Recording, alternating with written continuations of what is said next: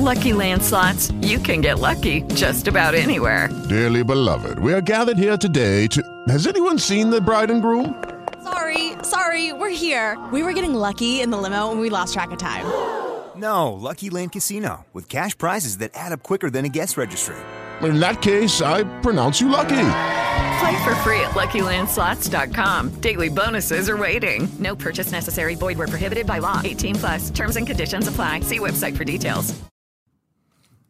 For those of you who don't know, Amazon has this cool new format where you can write episodic fiction. Basically, it's like Wattpad, but Amazon's version of it. And because there's a token system to it, the writers who are participating do get paid. I am on this service. I have a new ongoing series called The Alchemist and the Illusionist, where if you've read Swan Song or Duet or The Muses, you'll be familiar with the character Christine Coleman. This is kind of her origin story on how she became the alchemist that we see in there. If you've read Our Past Does Not Define Us, please do not spoil what goes on in the future for those who haven't read it yet. If you want to check out the series, new episodes go up the third Wednesday of every month, which means August 18th will be the next new episode coming out. Until then, the first 3 episodes are always free. After that, there's a small token fee that you can get to read the next 2 episodes, all available on Kindle Vella, which is available in your Kindle app. If you go to bit.ly/Vella Alchemist, all one word, so that's bit.ly/VELLA-ALCHEMIST. If you go there, you can you can read the first 3. If you like it, thumbs up, give it the thumbs up. If you don't like it, please continue to give it the thumbs up anyway, because it'll still bump it to the top and someone else may read it, because that's the goal here. If you want to support the show, it's a great way to support the show. Minimal effort. Just go to bit.ly/VELLA-ALCHEMIST. Thank you. This week on the show, what's Cheney's role in Part 2 of Dune going to be? There's a new trailer for Spider-Man No Way Home. Ironheart's being introduced in Black Panther Wakanda Forever, and we have a development in the legal battle between Scarlett Johansson and the Walt Disney Company. Plus, a movie review, 2 new episodes of The Flash to review, and a listener question about licensed video games. So, listen in.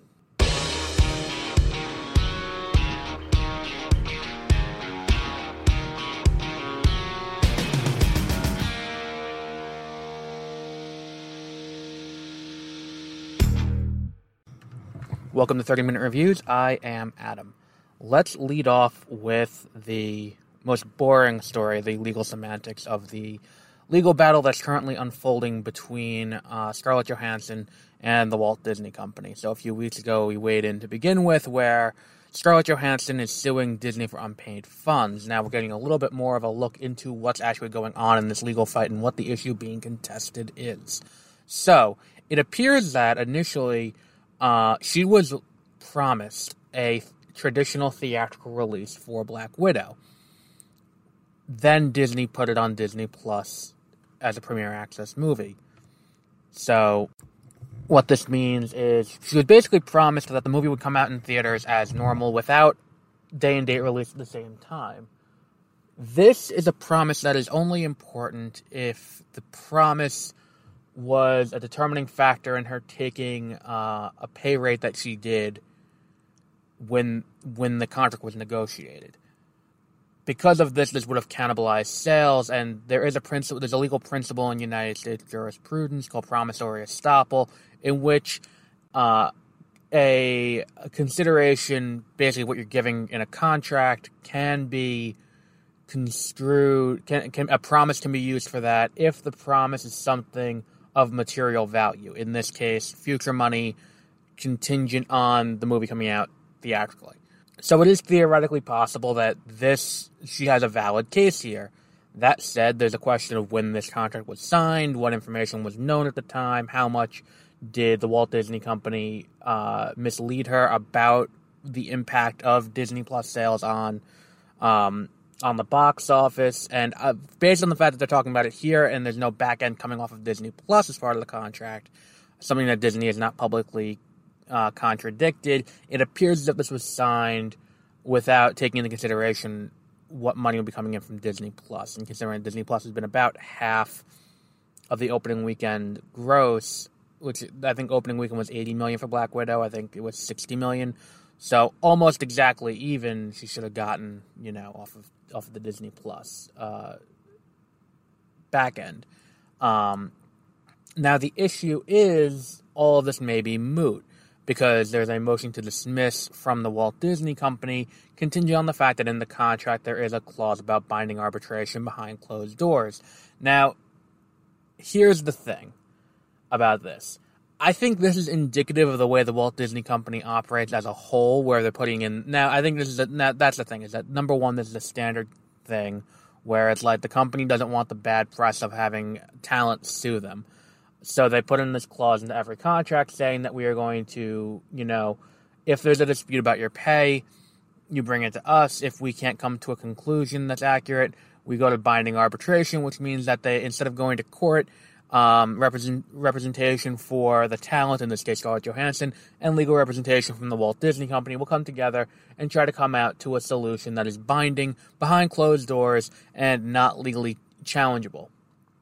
Now, what this could mean is, when I see this as part of the contract, I know this is standard, but I know at the same time it also means that this is indicative of a larger issue of how the Walt Disney Company tends to operate, where they're going to try and come up with a solution that's going to screw the talent out of money to the greatest degree possible. That's how I read this. And the fact that they're coming out and saying, like, well, we should have, she should have stuck to her contract and negotiated behind closed doors. It's like, well, yeah, but I think at the same time, too, coming out public with it is the best way to handle this to an extent, I think. Where it's like, if this is behind closed doors, and it doesn't work out her way, and then she goes public with it, then it doesn't look good, and then she can get sued. If she just comes out now, I don't think there is a legal recourse that can happen. And I think the other thing is, too, it's not just for her, but for other actors who are trying to make deals with the Walt Disney Company to know what they're getting into by her coming public with this at this point. So I think that's the bigger deal here.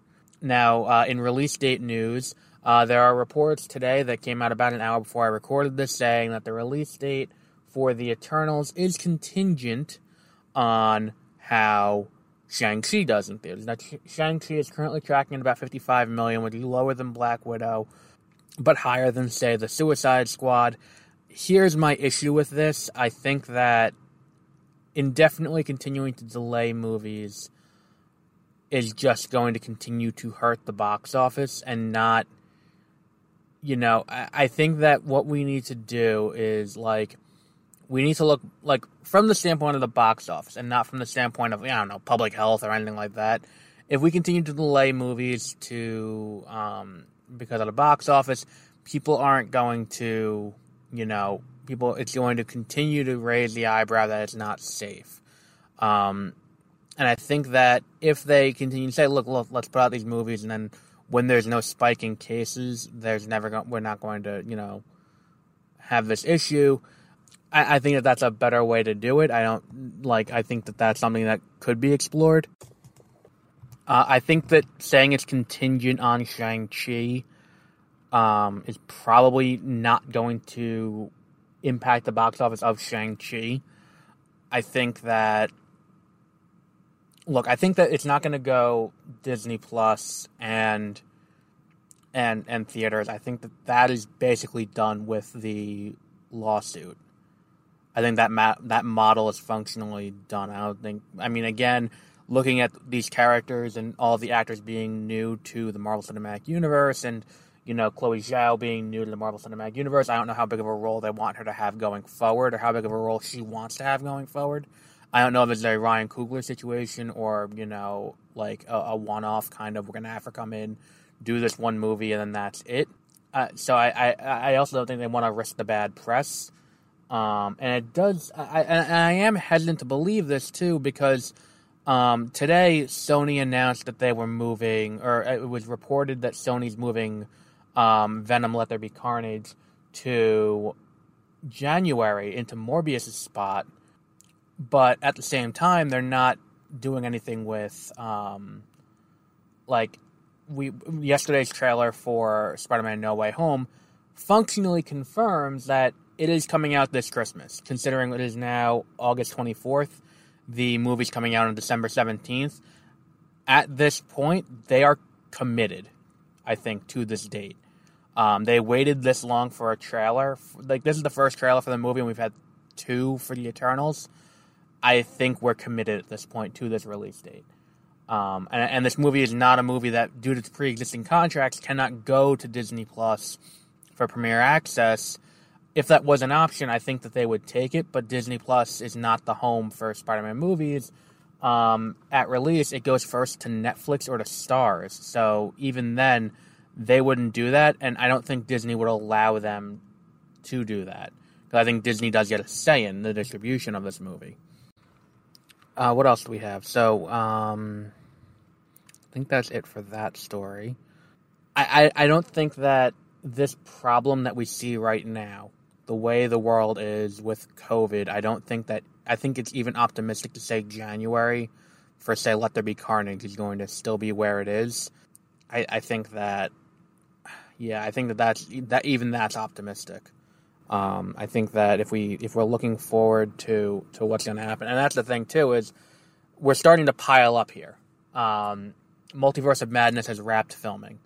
They are currently filming Black Panther: Wakanda Forever, and Thor: Love and Thunder, I think, has wrapped.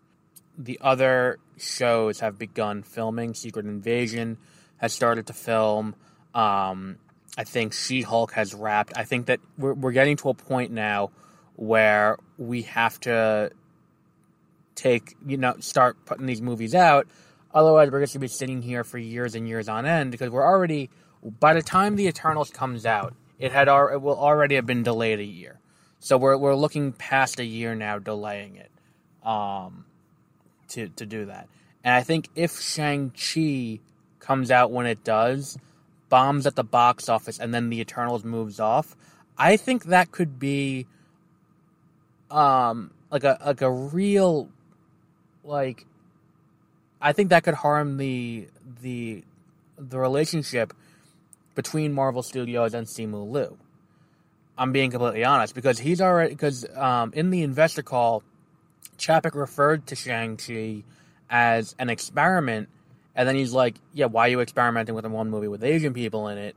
And then it's like, if we're going to do that, and then we're going to move Eternals off if it does poorly, first of all, that would require a shift of everything. You can't just, that's why I think with Marvel Studios, it's such a more difficult task to move things, is when you move things around for Marvel Studios, everything has to move. You got to slide everything down a slot. So it's like, we're going to move, like, let's say we move Eternals, we're going to move that into March. All right, we got to move Doctor Strange, we got to move, everything else has to move with it. And I think that that's something else that's got to be weighed in on here, is that it's a Herculean task to relocate all of these movies, especially for the audience who's going to continue to have to deal with, new release dates, especially on trailers. As trailers come out, they will need to, the trailers are coming out with the dates, and that's going to be an issue. I think that, once you have committed to the release date of Shang-Chi, and Shang-Chi comes out, I think now you are stuck, and I think now you have to take Eternals. Eternals has to come out when it does. Look, just at this point, just put your head down, plow through, take the loss here, and then, I think that what needs to happen is we're going to start seeing movie companies start to vertically integrate, because I don't think the situation is going to improve anytime soon. I'm sorry. I'm being completely honest. I think we've reached a point where it's like, there are so many vaccines. If you don't want to take a vaccine, you're just not going to get it. There's going to be people who you are not going to be able to convince. There are people who are going to continue to not wear masks in the movie theater. It's the kind of thing where it's like, if someone doesn't feel safe now, there is nothing in the next 6 months that's going to make them think it's safe then. I would say that if someone doesn't think it's safe now, there's nothing in the next year that's going to convince them that it's safe. And it's one of those things where it's like, as long as, this is the new reality. I firmly believe that there's going to be no change that make people think that it is now safe when it wasn't before. So on to the next story. We have news that Ironheart, who will be having her own show on Disney Plus, will be making her debut in Black Panther: Wakanda Forever. I like the idea of introducing a character and something that's not theirs. I don't have a problem with that.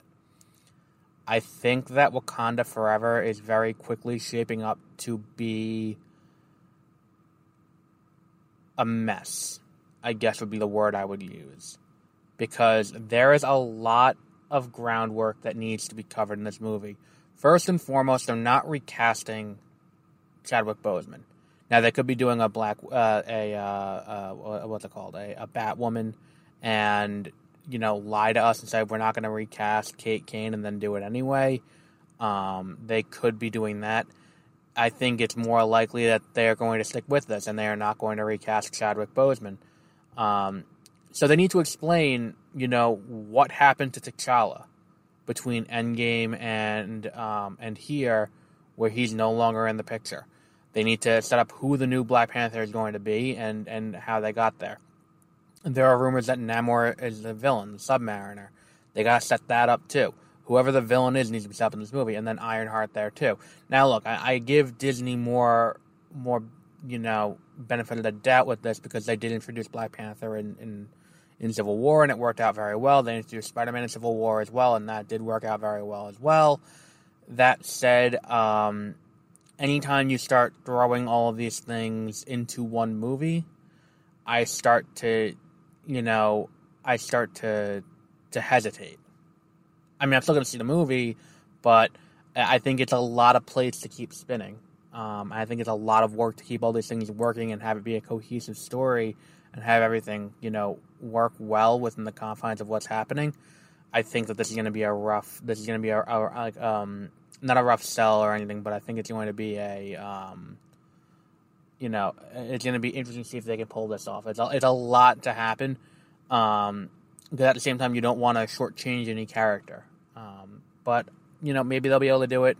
I'm interested to see where this goes, but I'm going to, be interested with a grain of salt, so to speak. What else was there that I wanted to cover? Oh, Spider-Man No Way Home trailer. Very obviously, we're getting a Sinister Six movie. This is what Sony's wanted to do for a very long time, and they're finally getting to do it. I think that this is kind of the way to do it to an extent. I'm interested to see how this works out. I think that it's going to be a unique experience. There's a lot in this trailer that appears to be coming from the first act, purely based on the fact that if the conceit of this movie is that it's basically one more day, which I gotta hand it to them. I think it's ballsy for them to use One More Day as the main plot line for this movie. I think that going with the One More Day is an interesting choice.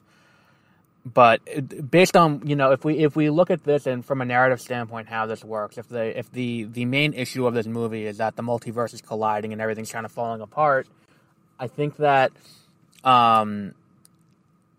Hello, it is Ryan, and we could all use an extra bright spot in our day, couldn't we? Just to make up for things like sitting in traffic, doing the dishes, counting your steps, all the mundane stuff. That is why I'm such a big fan of Chumba Casino. Chumba Casino has all your favorite social casino-style games that you can play for free anytime, anywhere with daily bonuses. That should brighten your day a little. Actually, a lot. So sign up now at ChumbaCasino.com. That's ChumbaCasino.com. No purchase necessary. VGW Group. Void where prohibited by law. See terms and conditions. 18+. Judy was boring. Hello. Then Judy discovered ChumbaCasino.com. It's my little escape. Now Judy's the life of the party. Oh, baby, mama's bringing home the bacon. Whoa, take it easy, Judy. The Chumba life is for everybody. So go to ChumbaCasino.com and play over 100 casino-style games. Join today and play for free for your chance to redeem some serious prizes. ChumbaCasino.com. No purchase necessary. Void where prohibited by law. 18+. Terms and conditions apply. See website for details.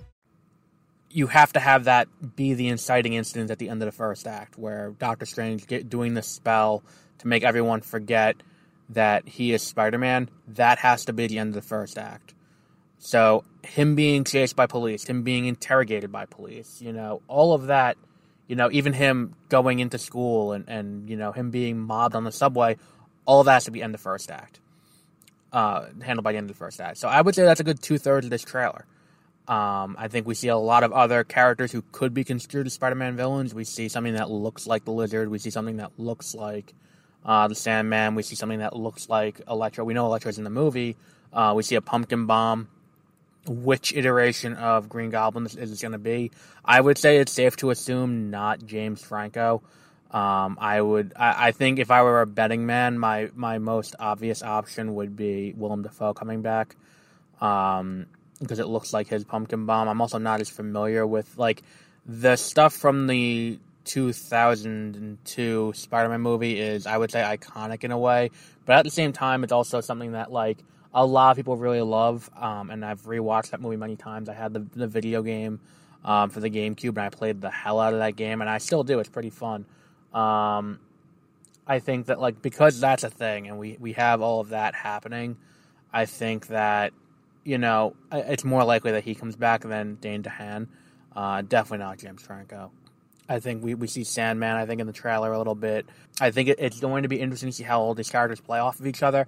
And and obviously we see Doc Ock. And I think Alfred Molina looks great. It looks like he hasn't missed a day since, a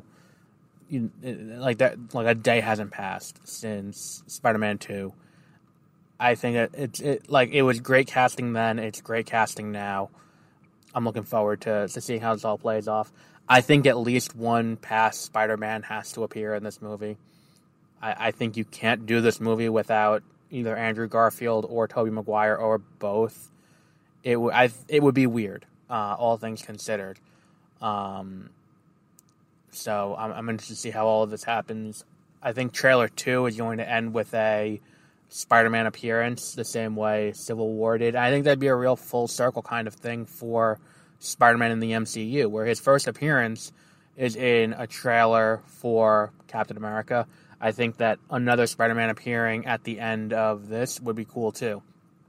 I've heard rumors that Paul Giamatti came back. We don't know who came back, but I want to see, give me even the shitty Spider-Man villains from the Amazing Spider-Man. And hopefully we get some of the well-directed Spider-Man action from Amazing Spider-Man 2.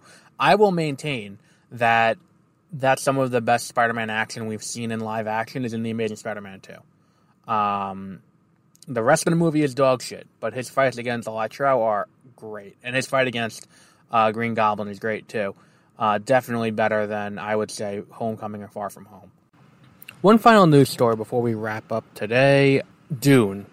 I'm very much looking forward to this movie. Probably more than any other movie coming out in the back half of this year. I would say even going in Spider-Man No Way Home, I'm looking forward to a lot too. I'm saying maybe it's a franchise. Non-comic book movie?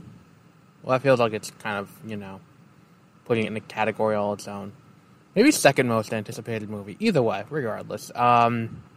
We've been hearing a lot about what's going on with Dune Part 2, as we now know it's going to be called.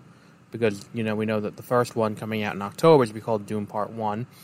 And we know that Dune Part 2 will be coming in... Well, Dune Part 2 is going to be coming at some point in the near future after that. So, those of us who are looking forward to it are clamoring for any piece of information we can get. So we have Dune Part 2 is going to be coming. We don't know when exactly... But Denis Villeneuve, or however the hell you pronounce his name, gave us a little taste in recent interviews of what we can expect going forward. So here's what some of the things he said. Number one, he said that he envisions it as a trilogy. Now, I'm currently reading the series. I'm through God Emperor of Dune, currently in Heretics of Dune. I just started it yesterday, and, I'm in the process of... reading this, and he wants to do the first book as 2 movies, Dune Part 1, Dune Part 2, and then the third in the trilogy would be Dune Messiah. He refers to it as Messiah of Dune, which may be what it's called outside of the United States, keeping in mind he's not American and English isn't his first language. this will come into play later, so keep that in mind. So, I like this idea based on what the books are. I think that finishing Paul's story in Children of Dune would be nice, but is ultimately not necessary. Because, especially, I mean, I know what happens in the books after Where I Am now, especially considering the back covers of the ones written by the Sun spoil what happens. So if you pick up, say, Hunters or Chapter House or Sandworms, you're going to get spoiled on what happened. And really, if you read the book, you can kind of tell what's going to happen. So spoilers for a book, it's going to be discussed way, way more in depth as we get closer to Dune's release. But spoilers for those who haven't read the who haven't read the books yet. 5, 4, 3, 2, 1. In Children of Dune, Paul comes back despite being presumed dead after walking into the desert at the end of Messiah. He comes back as the prophet, preaching that the teachings of Muad'Dib have been bastardized over the years, which, him as himself saying that, and then he gets beaten to death by a crowd of religious fanatics who don't believe what he's saying. And it's a really great ending to the character, symbolically, especially with what themes this series really plays off of in terms of the role of religion and government. It really is a great send-off to the character. It doesn't sound like it, but thematically it fits. So, beyond all of that, I don't think that's really necessary to it. And ultimately, from a literary standpoint, not only does it fit the thematic end to Paul up until this point, but it also does this thing where it allows him to be resurrected based on the rules of resurrection, because of how Golas work and needing his DNA. If he wanders into the desert, you don't have that. He's needed in the desert to send Leto II on his, on the Golden Path, get him so he becomes the worm, and that's all necessary. But he's needed to return, because if they want to ever resurrect him, they need a tissue sample of his body, which means you need to have a physical body to kill, and then keep the Tleilaxu need to keep a physical body. So, thematically, it makes sense, and then also it makes sense from a standpoint of we don't want to keep, Paul permanently dead. If we want to ever resurrect him, we can bring him back. And we're starting in the book I'm in now, Heretics. We start to get that indication that they're trying to bring a second Kwisatz Haderach. So it's kind of interesting. And if you've never heard anything from Dune before, this sounds like a lot of gibberish. So, all of that being said, I think that doing Dune as a 2-part thing and then doing Dune Messiah as a third is a good way to finish it off. And then, I would like to see the Butlerian Jihad as a series, more so than the Bene Gesserit show that they're working on. But beggars can't be choosers, and I'll watch it anyway. But let's see how this goes. Ultimately, I think that's a great way to do it. Now, he did make a comment in an Italian magazine, keeping in mind the man is French. And presumably French is his first language. He made a comment about getting into Dune Part 2, which they have not filmed yet. Now, when I'm reading the books, I'm looking at this I'm looking at it from the standpoint of how would you adapt this into a film series? Like, what steps would I take as a producer to cut down on costs? And it's what we see as Dune in the beginning, before the Golden Path really sets out on its way, and it stops being a desert planet, and Arrakis really starts to, become a fertile, land like that. It's they talk about how we have this, and then also there's the, this was the wall that Paul led his armies through, and really, if you want to know what Dune is without reading it, it's a story of Hamlet. Where it's that story, which a lot of science fiction, takes traditional stories we've heard a million times before and reskins it in a futuristic kind of setting, and really that's what Dune does. It takes Hamlet and reskins it, and it's, that's what we have here. I think that if we're going to look at, how this works, I think Part 1 ends off with the dubbing of Paul as the Kwisatz Haderach, him taking the name Muad'Dib, and that's how we're going to end part 1. There's a part where, the realization happens among the Fremen when he cries. That's going to be the point where this kind of goes from there. That's going to be the end of part 1. Part 2, he said, Villeneuve said he cannot wait to get into part 2. He wants to get back into it with Timothy and Zendaya. Timothy being, Timothy Chalamet, and Zendaya as, Zendaya, who plays Chani. So while that's going on, he wants to, he wants to. He also said that he sees Chani as more of a protagonist in what's it called? In part 2.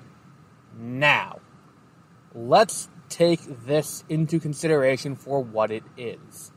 Now, first of all, this is an Italian magazine, and the word protagonist in Italian, protagonista, the concept of having multiple protagonists is a fairly recent one.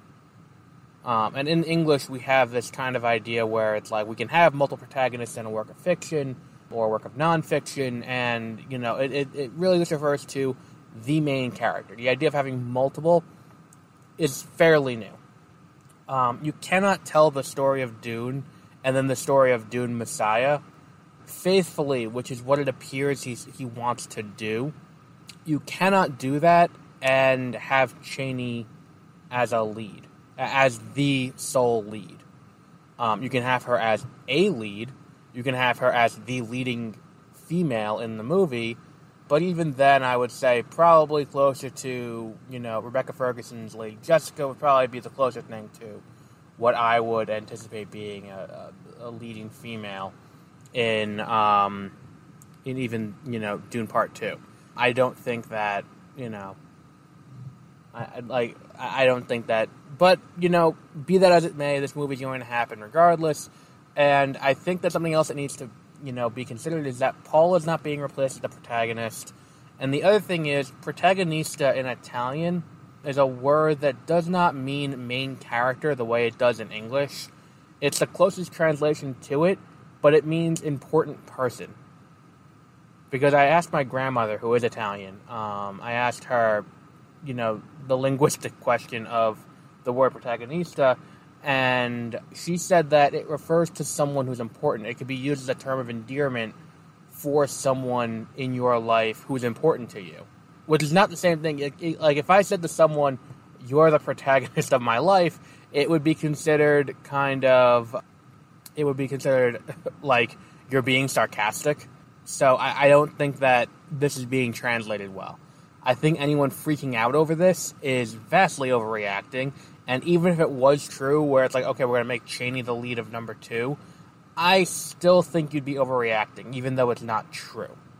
And it's a mistranslation gone amok. So people just keep your pants on. Keep in mind this is someone who does not speak English giving an interview in a language that is not his native language. And then that interview is being translated back to English.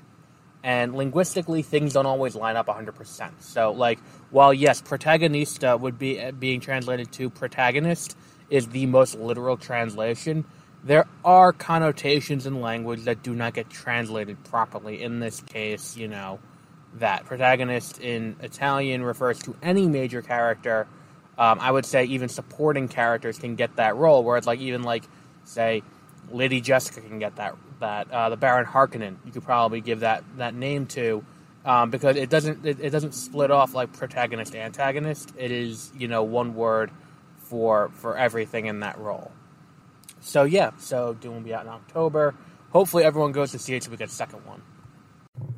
One final bit of news, truly final, that broke yesterday before I could record this. Well, really, I was going to record this and then something came up and...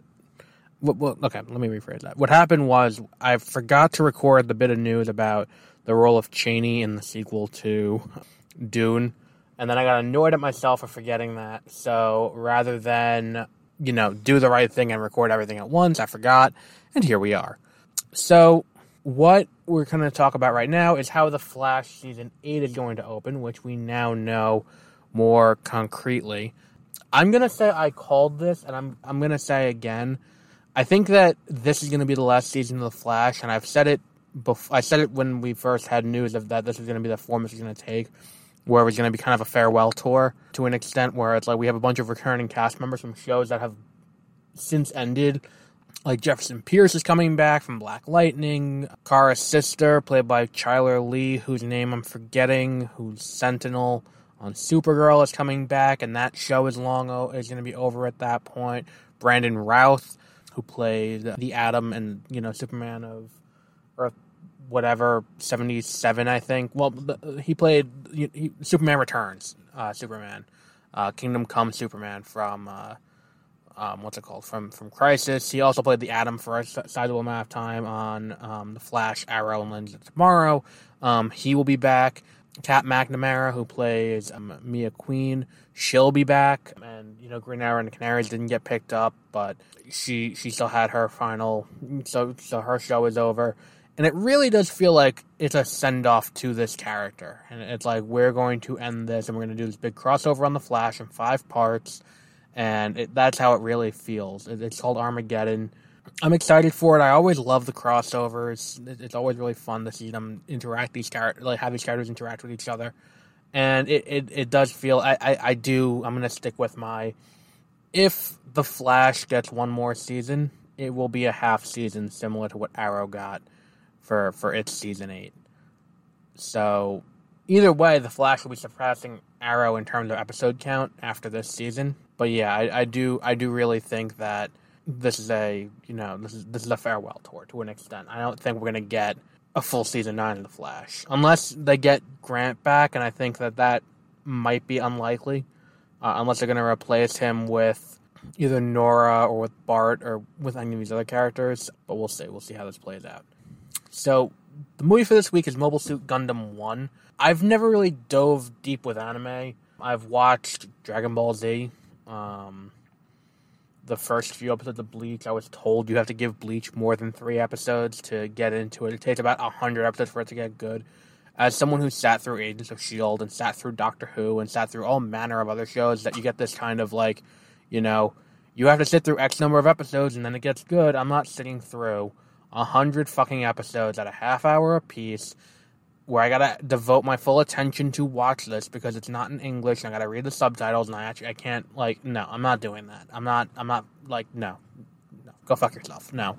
But, I've never really dipped fully into anime. I did watch the entire first season of Attack on Titan, but still, I decided to watch Mobile Suit Gundam 1. So I've heard good things, about this. It's kind of a pop culture phenomenon to an extent, and I think that this movie is really well executed. And it really does kind of, it's one of those things where it's looking back now, we're watching a movie that came out in the 70s, and it's we can't criticize it for doing things that are cliched when it set the standard. It is the reason why these things are cliched and done now. You can't criticize the movie for that. And a lot of imagery comes out of this movie that, gets reused in other things, and a lot of, story themes, and I mean, they're not new story themes, but it is kind of a new introduction into a lot of these things, and it's interesting to see these things executed through this lens. And I really like the way the bad guys are portrayed. The story's pretty cool about them trying to get the ship through without being caught. The whole thing is really fun to watch. Definitely worth your time. Oh, I did watch Gravity Fireflies. That movie. Oh my god, did I cry at that fucking movie. Oh, yeah. I've watched a lot more anime than I think I've said. I've watched Perfect Blue, I've watched Paprika, I've watched Serial Experiments Lane. Yeah, I go a lot deeper with anime than Metropolis. Now I'm just listing out animes I like. If you haven't watched Mobile Suit Gundam 1, you can watch it on Netflix. It is a great movie. And it is kind of something where it's if someone does have an interest in anime, I would recommend you kind of sit them down with this in the same way if someone has an interest in cinema, you would sit them down with movies in a genre. If you want to get someone into science fiction, you would go with the classics. You would go Back to the Future with Star Wars or things like that. It's kind of the same thing. If you want to get someone into Japanese cinema, I would say maybe show them this movie. Definitely worth watching. We're gonna be quick with this week's Flash episodes. It's kind of a 2-part episode where it's No, it's not, because I'm mixing up the Runaway Dinosaurs B plot with this episode, where it's like Barry's got to confront one of his high school bullies, and like confront his. It's really the first time Barry's got to confront his past and come to terms with, like what he went through, the trauma he went through as a child, that really made him into the Flash and made him who he is today. I know people are going to criticize me for saying trauma, but to an extent, bullying is trauma because it does build who you are and your sense of morality going forward. And I think it's interesting that they portray it in this way, where it's like him being put through that becomes this, this reason for him to become the hero we see him now. So when he faces off against his high school bully and ultimately beats him, it's not just a symbol. It's not just him, getting the one up over the person who tormented him for like a decade. It's a victory of ideology, where it's like, he like, even with this power, he's not stronger than him, but his ingenuity and him being who he is that allows him to one up it.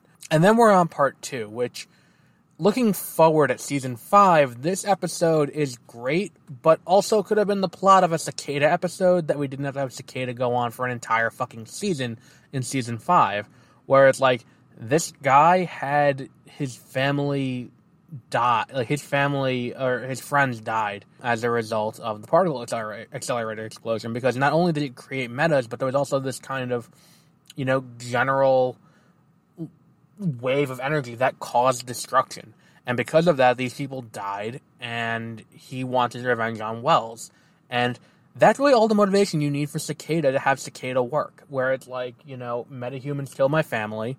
It could have been a 2-part episode where he's just targeting Wells, and it's like he could have targeted other metas, and you could have done it at most over 2 episodes, but no, they dragged it out over an entire season, and the entire season shit the bed. So here we are. But it's a really great episode, and it's the first time we get a reference to Ralph Dibny, who ends up having a bigger role until he had a bunch of disgusting tweets, and I guess that's a Flashpoint change, that Ralph didn't die in the particle accelerator explosion. And Hello, it is Ryan, and I was on a flight the other day playing one of my favorite social spin slot games on ChumbaCasino.com. I looked over at the person sitting next to me, and you know what they were doing?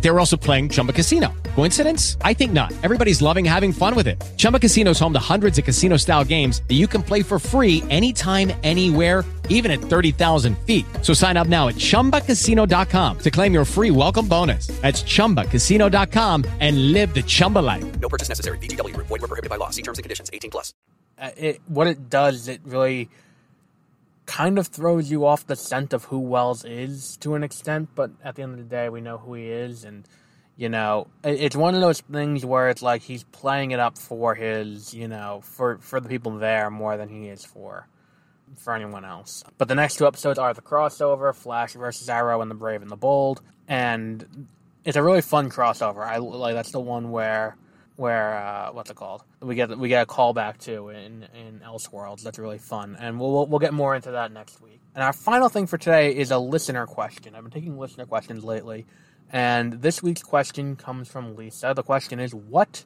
licensed video games do you like the best? And I think that I had this thought while I was at work about if you're going to talk about great movies, or I feel like if someone asks me what my favorite movie is, I'm almost hesitant to say Goodfellas, not because I'm concerned about being judged over liking Goodfellas or any other movie. It's just you're sitting there and it's you're just picking one of the best movies of all time.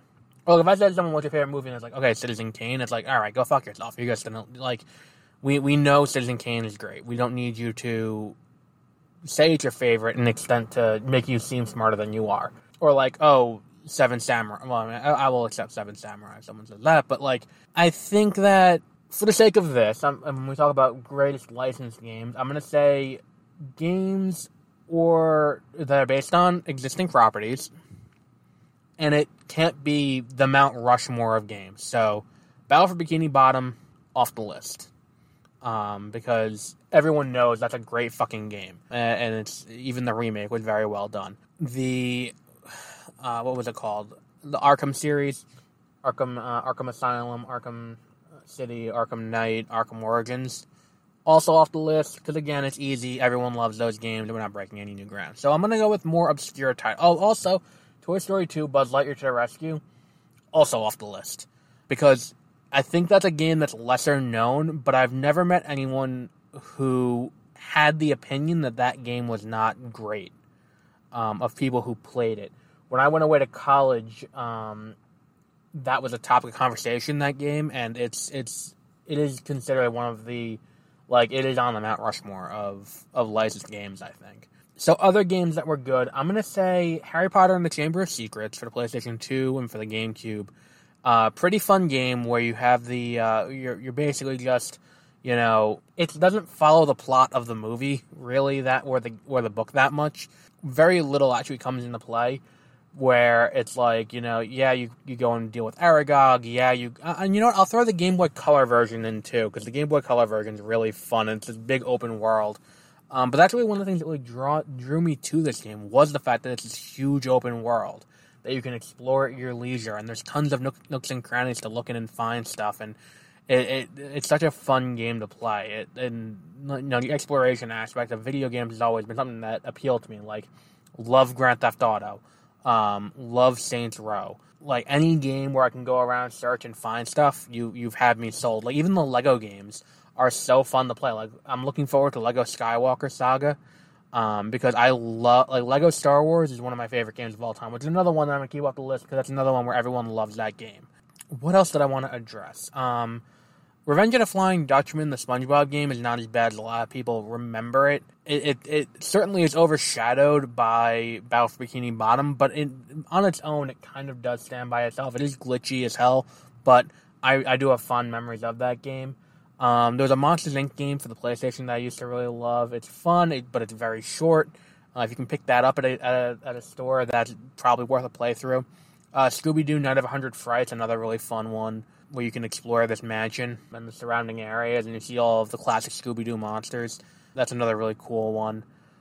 What else was there? I'm trying to think, because it's like, you know, there are so many great licensed games before the modern era when they really fell off around the time the MCU came out, which is really, I think, something that really kind of hurt it, was like, there was an Iron Man game, there was a Thor game, there was a Captain America game, and I read an article recently from Cracked about how the Captain America game really influenced the Winter Soldier, because the Captain America game came out and it was considered derivative of Arkham Asylum, but the combat was very fluid and very cool, and because of that game, we get the combat that Captain America has in the opening sequence on the Lemurian Star of the Winter Soldier, when he's facing off against Batroc the Jumper, and that's something that we don't really have much of anymore. There was an Iron Man game, but people don't remember that fondly.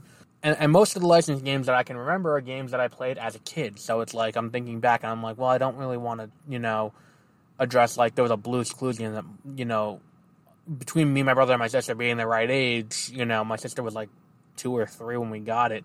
That disc got wore the fuck out. Same thing with, like, Land Before Time and, you know, things like that.